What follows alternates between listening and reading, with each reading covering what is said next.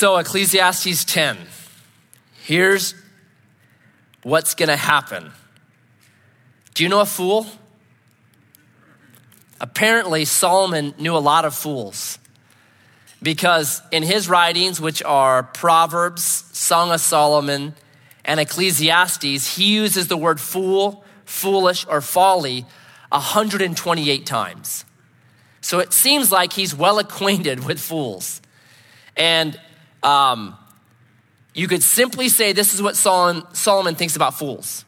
Don't be a fool because it never works out. Just pretty much, you could take all of his wisdom and that's what he says. So what he's gonna do in chapter 10 is this. He's going to use a fool as an example of what not to do, right? We had chapter 7 where he used, hey, here's what a wise person does. So now down the road, he's like, okay, and here's what fools do. Don't be a fool. Do you know that you can learn from negative examples? My wife and I were just talking about one on Monday. We used to go down to Monterey when my wife's grandma and grandpa lived there. And my kids were much smaller then. In fact, we only had 2 at the time. And we're at this park called Dennis the Menace Park. Anyone ever been there? Monterey? Coolest park in the world. Like, it is the model of great parks. So we're at this park, we're loving it. I've got Carissa and Isabella, and that's it. They're playing, they're little, they're having a great time.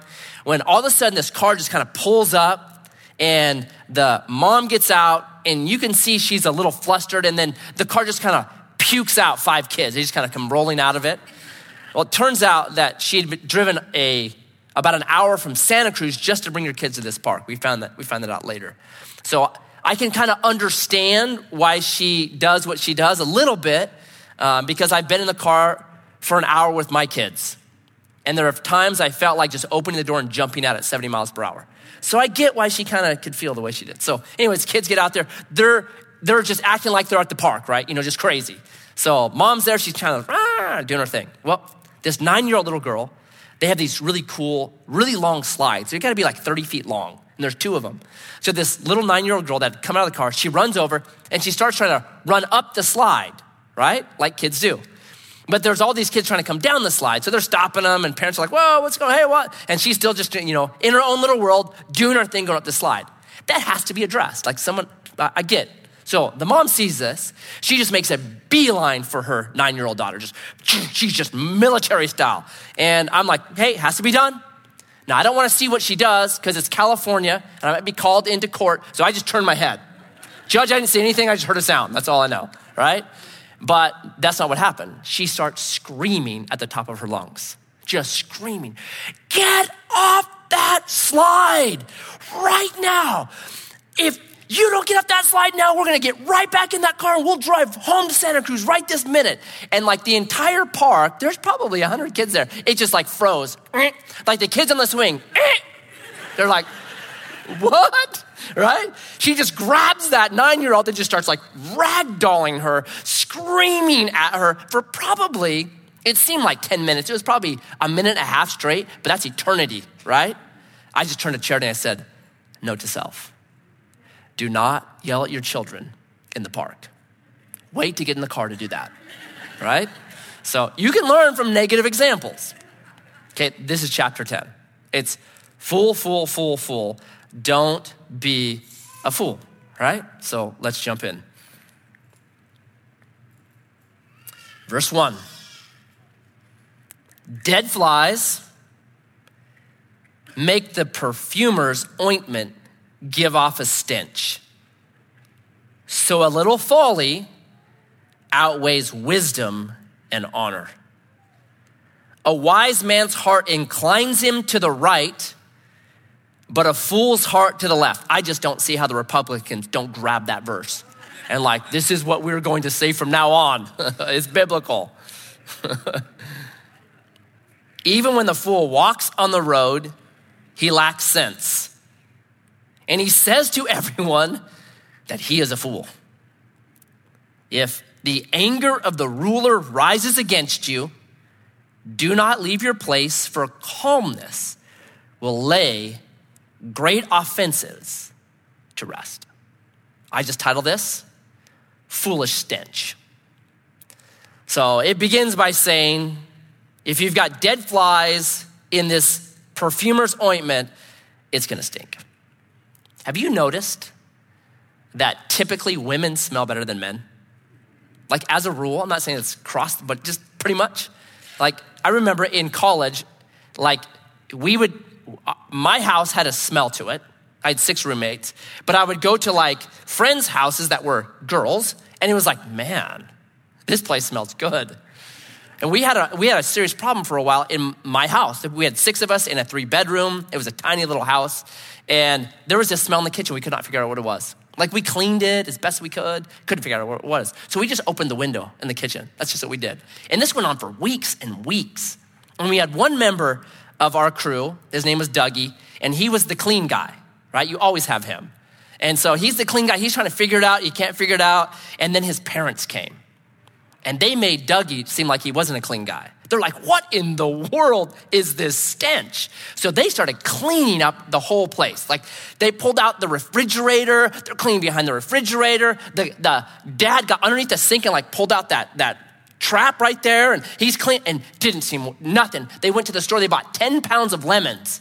And one by one, they shoved these lemons through the garbage disposal, thinking it was the garbage disposal. Nothing. Still just stunk.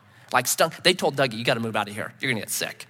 Don't stay here, right? Well, about 3 weeks after that, this is going on 6 or 7 weeks. About 3 weeks after that, Paul Londigan's like, man, that crock pot has been there a long time. Yeah. He grabs it. He's like, oh, no. Like that's how often we use the crock pot, right? It's in the corner. No one's looked at it for 2 months. Well, he had put a roast in there 6 weeks before and forgot about it. Yeah, it was alive, man. That thing was like crawling out. That's guys, right? Bachelor pad, smelly. I'm pretty sure Dougie met a girl who smelled like vanilla and just married her.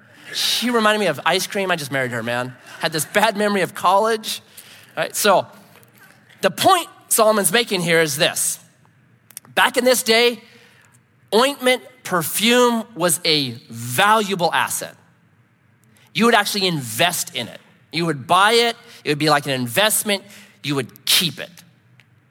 I looked online today just to see what's the most expensive ointment today. You know what it is? Creme de Mar. $3,160 for 16 ounces. But it's free shipping. I was like, well, give me 2 pounds then. No problem. That was so random, man. You're only paying $2,000. Yeah, it's going to cost us $4 to ship it, right? So it's like that. Now imagine you ordered that stuff, you get it, you open it up, there'd been a dead fly in it, and now there's maggots. Wouldn't you be mad?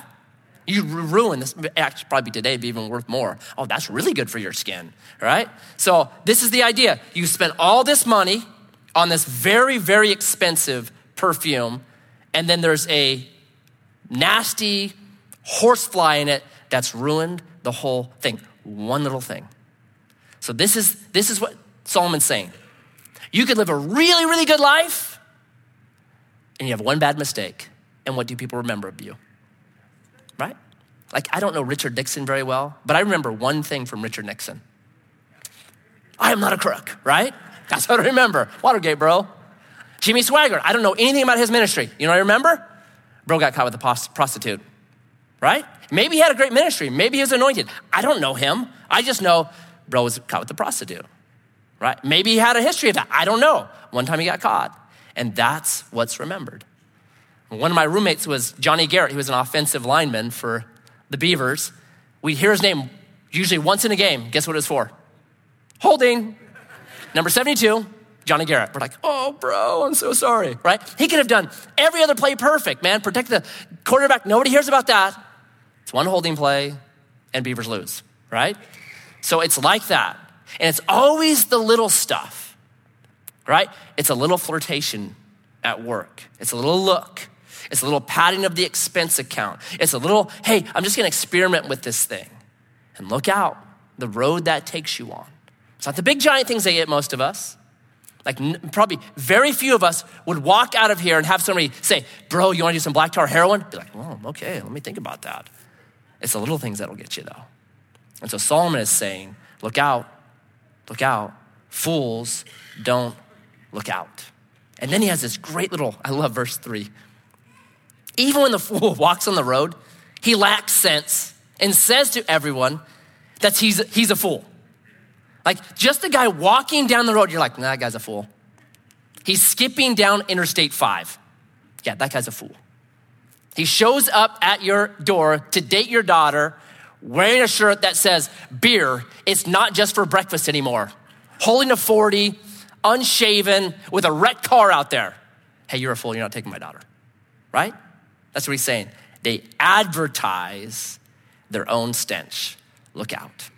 And it's not just sinful stuff that makes fools a fool. It's just kind of dumb stuff. Wasting your time on things that are insignificant or don't matter. That's what makes a fool. And then he ends this by talking about a foolish boss. If you've got a foolish, angry boss, verse 4, keep calm. Don't fight fire with fire.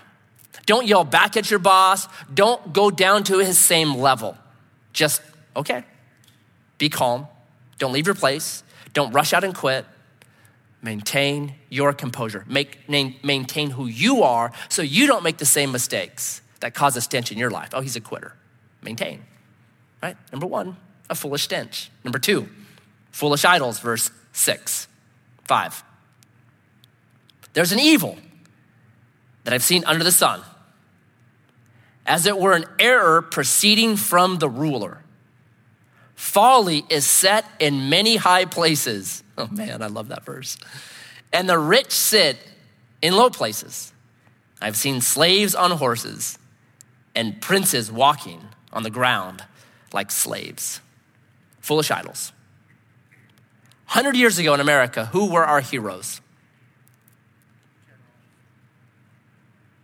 Doctors, right?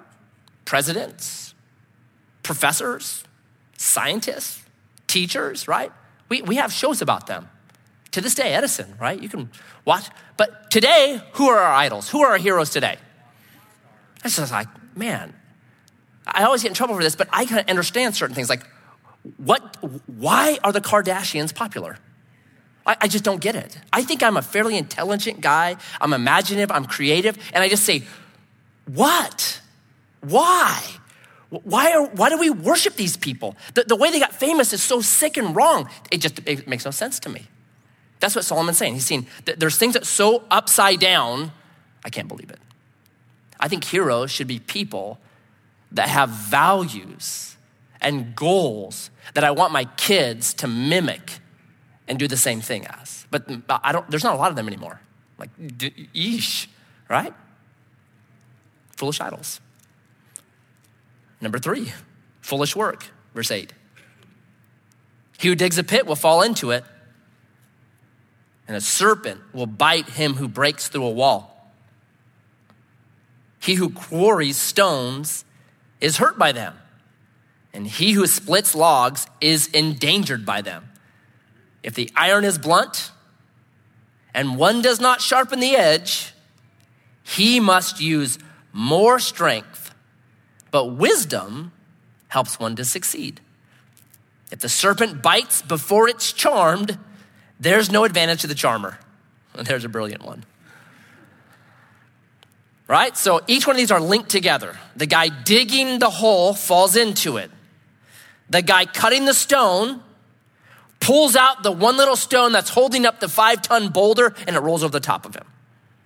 The guy that's logging and trying to cut down a tree has a very dull axe, and it splinters and barber chairs and shish kebabs him, and it's a widowmaker.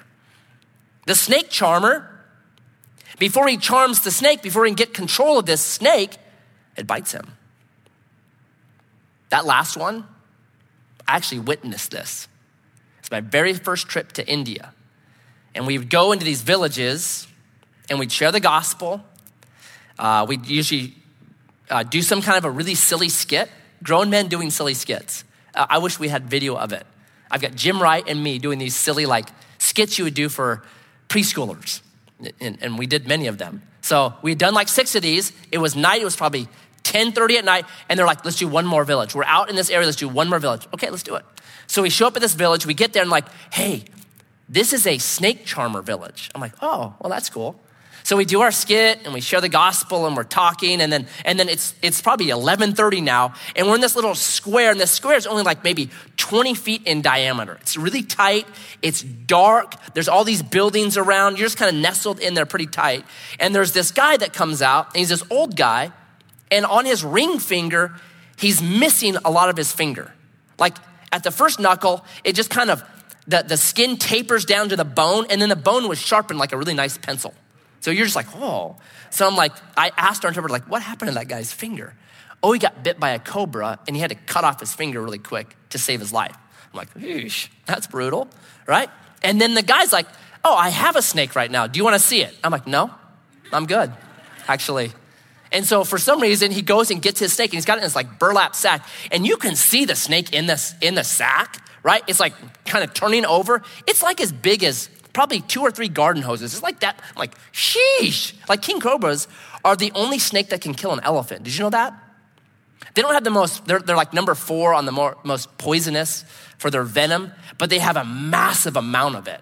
Like they have more venom than any other snake. So when they bite, like they're the only thing that can kill an elephant. They have enough venom in them to just like, so they're incredible. They're crazy.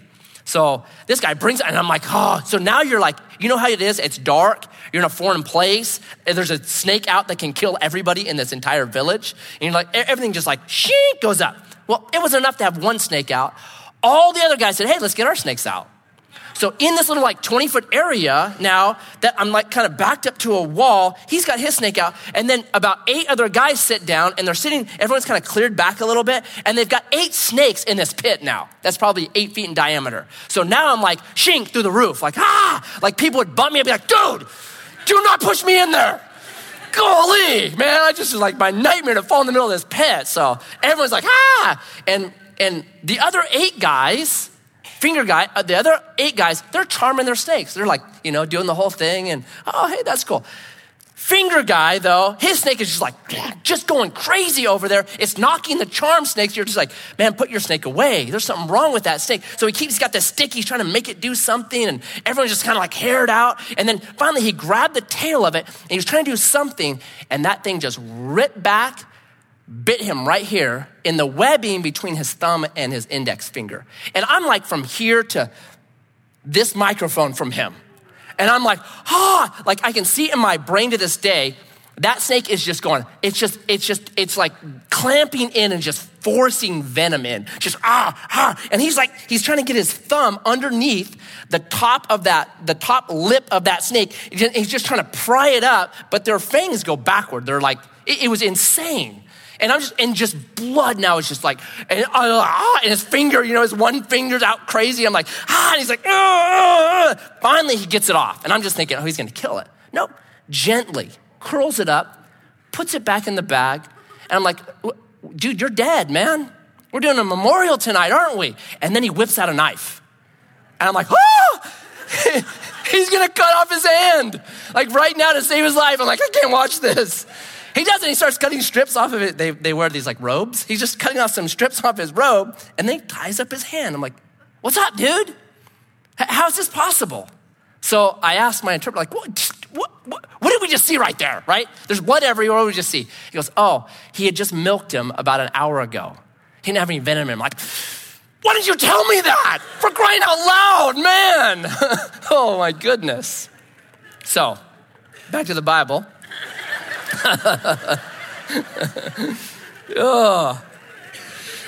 If the serpent bites before it's charmed, there's no advantage of the charmer. I've seen that. It's a giant disadvantage, man. I'm telling you what. Okay, so this is foolish work. All of these things have something in common with them, right? The very activity that the person is engaged in gets them. Digging a hole, fall into it. Right? Quarrying stone, big stone falls on them. Guy cuts a tree, it shish kebabs him. Guy with his charming, snake bites him.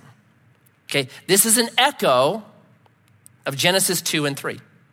That work was supposed to be this beautiful shalom and partnership with God. Here is this garden. Keep it, tend it, care for it, produce fruit from it. It'll be great. But then Genesis 3 happens. And what happens to the ground? It's cursed, right? Cursed is the ground. It's cursed now. With sweat and with work, you're gonna not bring forth fruit, you're gonna bring forth thorns and thistles. And then in verse 19 it says this, and eventually the same ground is gonna kill you. Out of the ground you are taken, and you're gonna go right back to that ground. That work was supposed to be this beautiful partnership with God. Now it's actually cursed. And the very job that you do, to work and till the ground, one day, that job will take you. You ever feel that way with your work? Right? Like, this job, it's killing me, right? Literally, it's killing me. That's what it's saying. So what do? Solomon mixes in here 2 pieces of advice so we don't do foolish work. First one is number 1. And it's right here what it says, if the iron's blunt and one does not sharpen it, he's got to use a lot more strength. But wisdom helps one to succeed. What would be the wise thing to do with a dull axe? Sharpen it. Wow. Sharpen it. If your job is to cut down trees in the woods, learn how to sharpen an axe, right? The key that Solomon is getting here is this. Man, sharpen your skills. Whatever you're going to be doing in life, sharpen your skills at it, right? I have this saying at home, it says organize or agonize.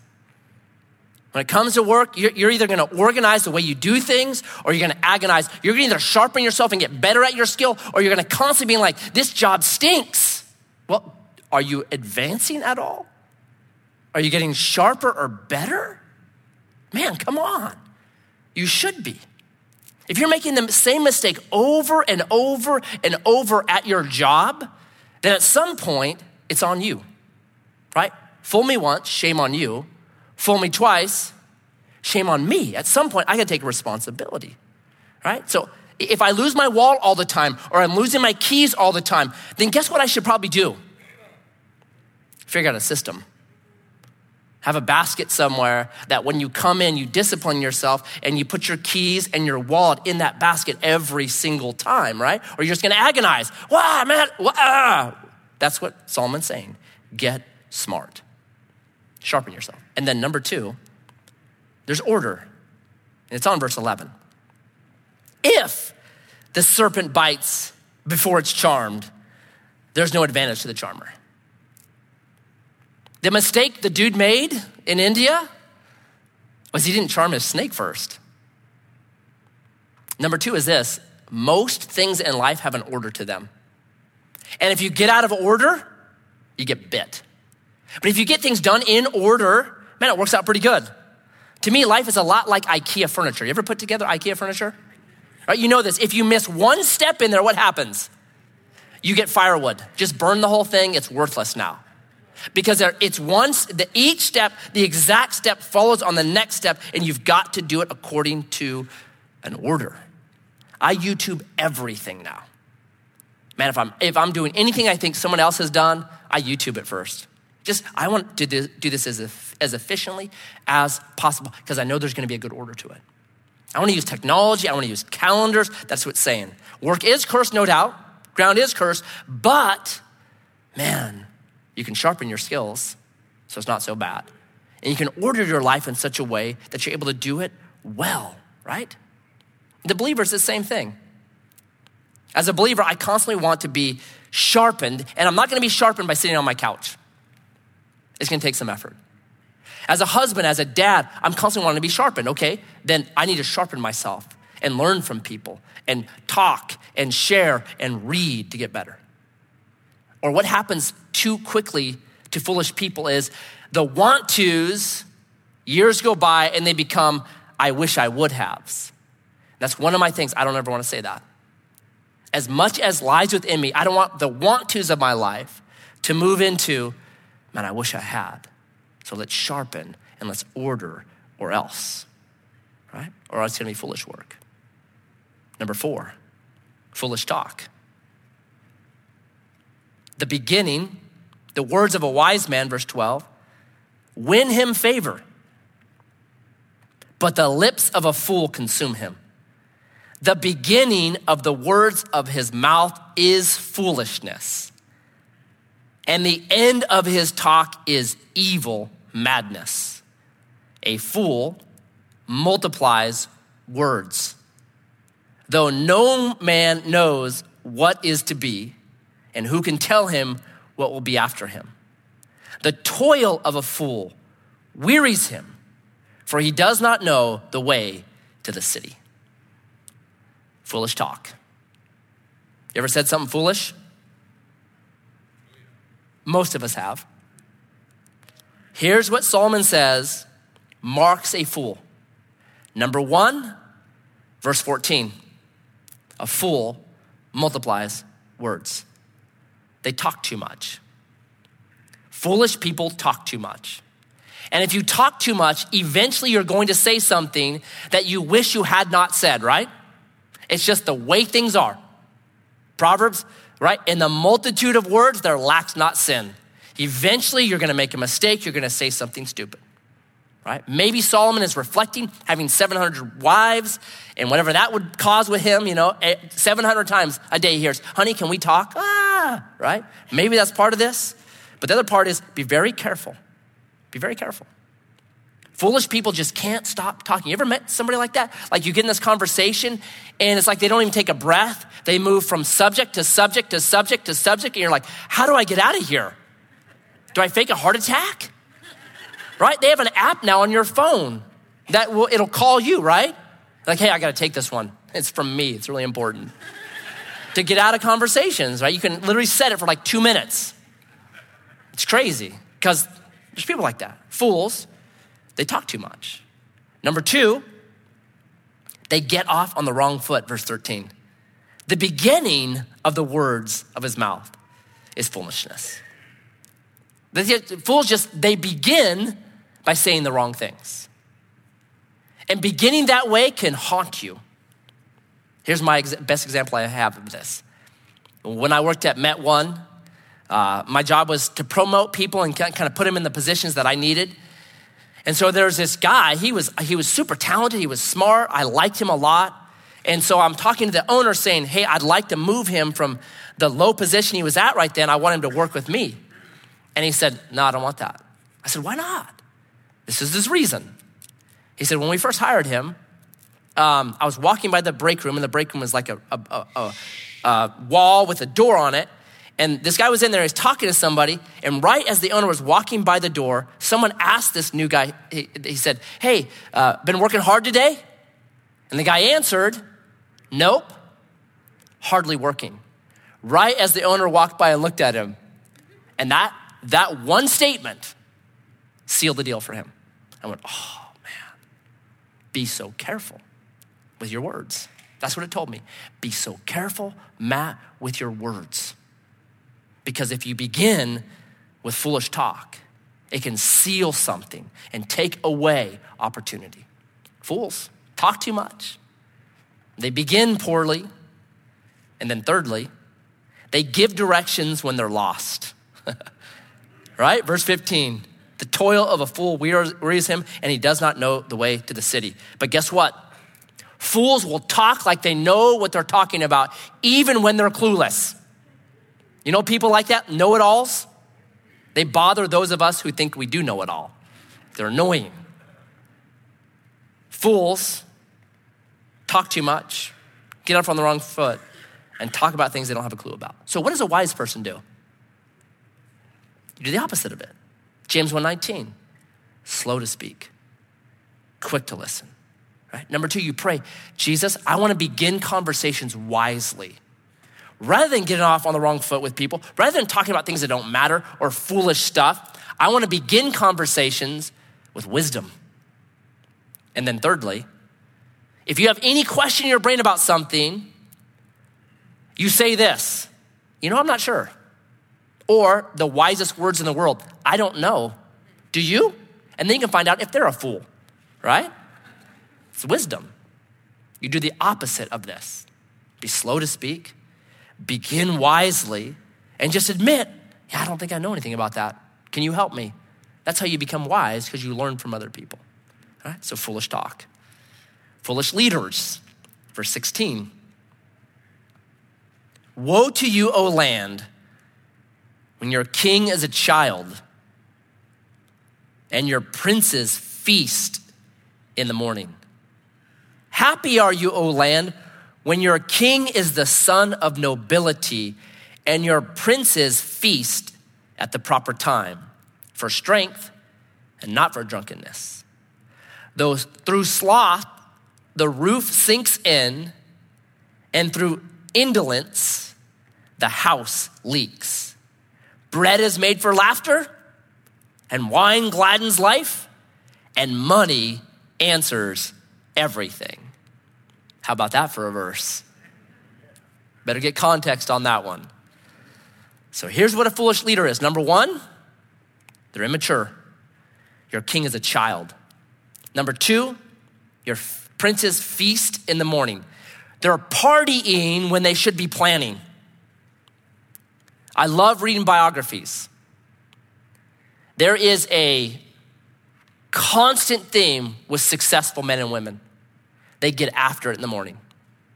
So if you want a quick one, the New York Times, I think 3 weeks ago, had this article. It was the morning routines of very successful people today. Just went through the big people that everyone could name. All of them up early, and they are getting after it in the morning. Because there's something about the human brain, it's its best when it's rested. And so successful people know, hey, in the morning, not the time to party. In the morning, it's the time to get after it, have a routine, work hard, go for it. Foolish leaders, though, nope, not getting after it. So they're immature.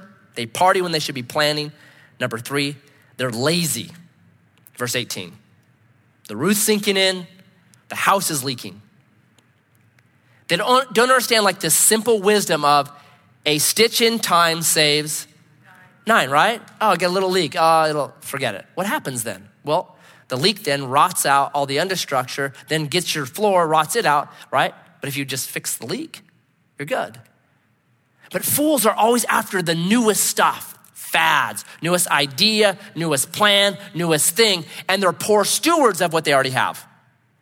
Foolish leaders are. Instead of stewarding well, hey, we have all this stuff right here. Let's make sure we're getting the most out of it. It's always, no, I want something new. I want something different. I want something exciting. And they're not stewarding well what they already have. And then lastly, they're just kind of indifferent. So verse 19, in context, is irony, right? Just like bread is made for laughter. Anybody grab a dinner roll and be like, ha, ha, ha, ha, ha, right? So you're supposed to like get this, like, I'm not being serious right now, right? So it's irony. So, and money answers everything. Isn't that what foolish leaders do? Just throw money at it. That's what he's saying. It's the same theme, right? This is a foolish leader. Just throw money at that thing. It'll solve it. I don't want to think it through or plan well or really get in there and figure out what the problem is. Just throw money at it. Money solves everything. Money is helpful, no doubt about it, but it doesn't solve everything, okay? Here's what a good leader does. Verse 17. Happy are you, O land, when your king is a son of nobility and your princes feast at the proper time. Wise leaders have godly families. You can tell a good leader by his family. Is he a good husband? Is she a good wife? Good kids, right? That's where it matters. Are you leading well in your home? And then they do things in the proper time. That's what I said on Sunday. Wise people work when they're supposed to work, and it enables them to play when they're supposed to play and rest when they're supposed to rest. And life works well then. You're not pressed, and you're not frustrated, and you're not overwhelmed because you're working where you should work, and you can play when you're supposed to play, and you're resting when you should be resting. That's what wise people do. Foolish words, verse 20. Even in your thoughts, do not curse the king, nor in your bedroom curse the rich. For a bird of the air will carry your voice, or some winged creature will tell the matter. We have a saying, a little birdie told me. You know where that's from? Right here. Twitter. Their little bird, it's based on, a little birdie told me, it's based on this right here. Fascinating, right? Right? Be careful, he's saying. You might think you're talking in complete confidentiality. No way, right? The NSA is listening to everything you say if you have a phone, so just know that, right? When you heard about the Nest thing with Google, the extra microphone in there, did you guys hear that? Right? And they haven't explained yet why. Oh, we didn't know it was there. What? Right. Google knows everything, right? They're using that mic for something. So you're being listened to.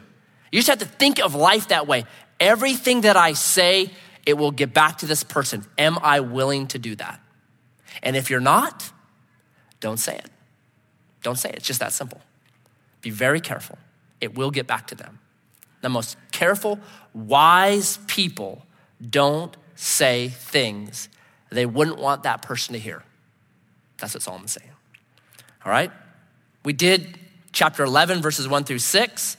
I'll make one point on verses 7 through 10. And then we'll go.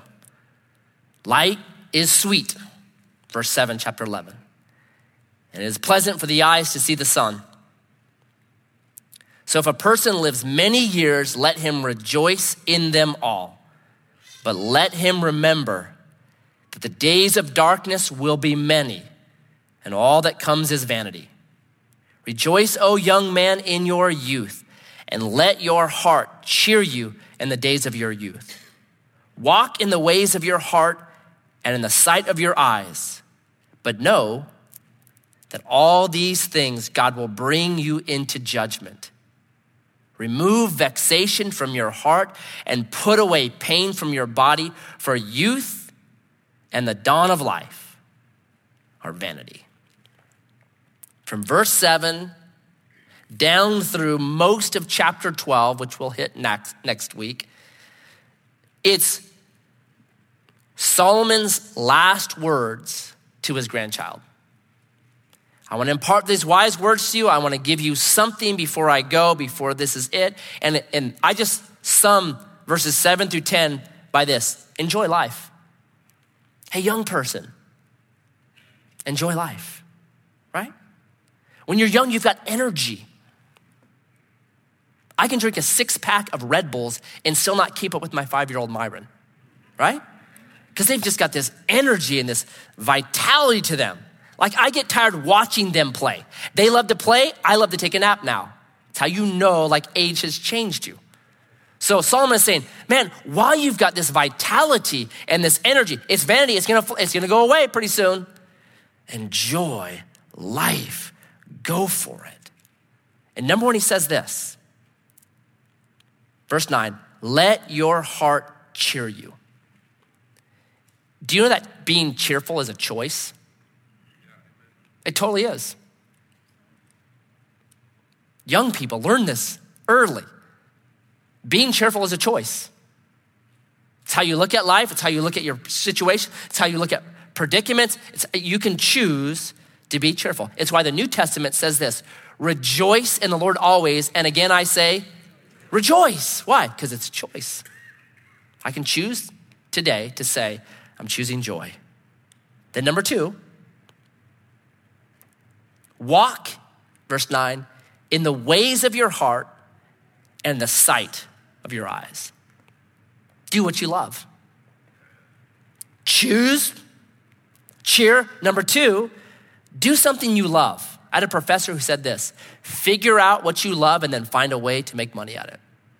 If you want a fulfilled life, figure out what you love, what your heart really loves to do. And we have an amazing economy today. We were talking on Tuesday about it, like just the different ways people can make money now, like Uber and Lyft and a website, and just, it's unbelievable. Like, there's never been a time in history where you have more opportunity to do something you love and make money at it. Does it take hard work? Absolutely. Are you gonna fail at it? Probably. Are you gonna find success? I hope so. So Solomon would say, man, walk in the way of your heart and the side of your eyes. Find stuff you love. Figure out how to make money at it. Do it. Why not? This is your life. You're in control of it. And then thirdly, and very importantly, but know that all these things, God will bring you into judgment. Remember, there is a God. Remember, there is a God. Your worldview should always include in it God. Is what I'm doing glorifying to him? Is the path I'm taking what I think my heart wants to do, does it bring him glory? Because Revelation 4:11 says this, for his good pleasure we were created. If we're not bringing God pleasure, then we will never find fulfillment in our own life. That part of the way the makeup of humans are, the part of our makeup is this, it's your life should in some way bring glory. It should image back to God his image. We should be reflecting back to him his character, his goodness, his mercy, his purposes. And when you have a life like that, you have great fulfillment because you're imaging him well. So always keep God in the equation. And then lastly, verse 10, remove, this is an imperative, remove vexation from your heart. Choose cheer, remove vexation from your heart, and put away pain from your body, for youth and the dawn of life are vanity. Here's what I think he's saying, and we'll get to this next week more. Deal with your junk when you're young because it's easier. The older you get, the deeper the rut becomes, the more baggage you have, and the harder it is for you to straighten out. Deal with your junk when you're young. Get counseling, talk to people, pray, seek Jesus when you're young. Get it figured out then before you ruin marriage after marriage after marriage, before you ruin your family, you hurt your kids, your career, before your health is all gone. Man, take care of it when you're young. Put it away then. And then he's going to get into chapter 12, which kind of builds on that. It's brilliant. It makes me think as I read and as I read this today, am I a fool or am I wise? Am I dealing with the junk right now that I know exists in my life? Am I actually doing that? Do I wake up in the morning? Am I choosing cheer? Because I can do that. Or am I choosing pain and vexation? Am I really careful with my words? Because they matter. They can hurt people or help people, right? Who do I idolize? Are they people of character? Are they people that I say, I want my kids to be like that? Who do I idolize? Am I being careful about the little things in life, the little compromises, the little flies? Because it's the little compromises that eventually will take you out. Rarely is it the big stuff. Am I careful? It made me spend some time praying. Jesus, I want to be wise. Help me in these ways. Confessing, I'm not careful enough with my words. Help me to be more careful with my words. Help me with any little compromise. Search my heart, see if there be any wicked way in me, and lead me on the path everlasting. Cleanse me from that stuff. That's what it cost me to do. Man, super healthy, super wise. I'd recommend tomorrow morning doing the same thing. So Jesus, we're so grateful for Solomon. Very wise man. Given insight into the way the world works, but even more into the way our minds and our hearts work. I pray that we would listen well to the wisdom of Solomon. And I'm so grateful that unlike Solomon, each one of us has the ability to pray to you as our Savior and Creator, the one that renews us and changes us. That we're not left out with the enigma of life, questioning, wondering, worrying, but we've been given your Spirit and your power and your mind. May we lean strong into those things today, tomorrow. May we be quick to confess where we've been foolish, allowing you to be strong where we're weak. May we not be prideful, but may we be humble, accepting help from you. So I pray for us tonight, Wednesday, March 20th. I pray that we would leave here better knowing how to live wise lives in Grants Pass, Oregon. And we pray this in your name. Amen. Amen. God bless you guys.